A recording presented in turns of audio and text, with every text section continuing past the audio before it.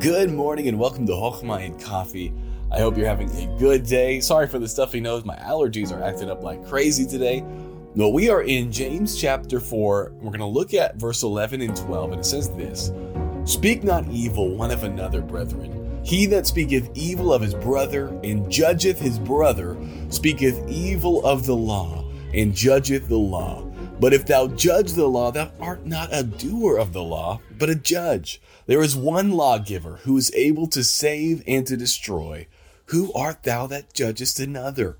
Now, this is a huge thing. This is not talking about clear biblical commands. It's not saying you shouldn't go to a brother and say, hey, you really shouldn't commit adultery or you really shouldn't lie. That's not what it's saying here. What this is saying is, this is that gossip where you are thinking that somebody doesn't meet your standards, not the Bible standards, your standards. And you speak evil, wicked things. You slander them either to their face or behind their back. And he says, wait.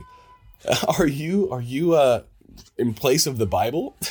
He says, if you are judging your brother and speaking evil of the law, you are judging the law. You're saying the Bible is not enough. You're saying what God has revealed is not enough. You're not a doer of the law. You're a critic or a judge of the law. There is one lawgiver. We follow his rules. And so we don't need to make up our own rules, our own standards, and judge others by them.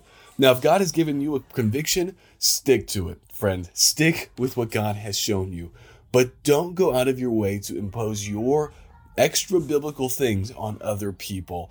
Allow God to convict them through his word. Share the word with them. Share God's word in the Bible with them. But may we not become critics of the law or adders to the law and speak evil of people who don't see it the way we do. Now, the best way I can put this into words is Job and his friends.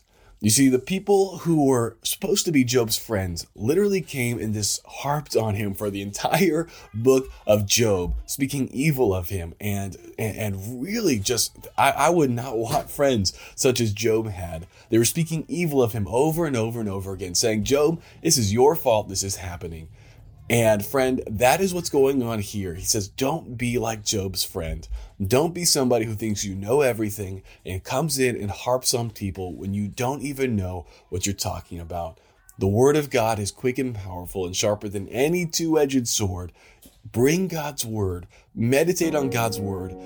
Talk to them about God's word, but give grace, and stay humble. I hope you have a great day today. May we watch what we say about others. May we only say things that edify instead of tear down. I hope you have a great day today, and I'll talk to you tomorrow.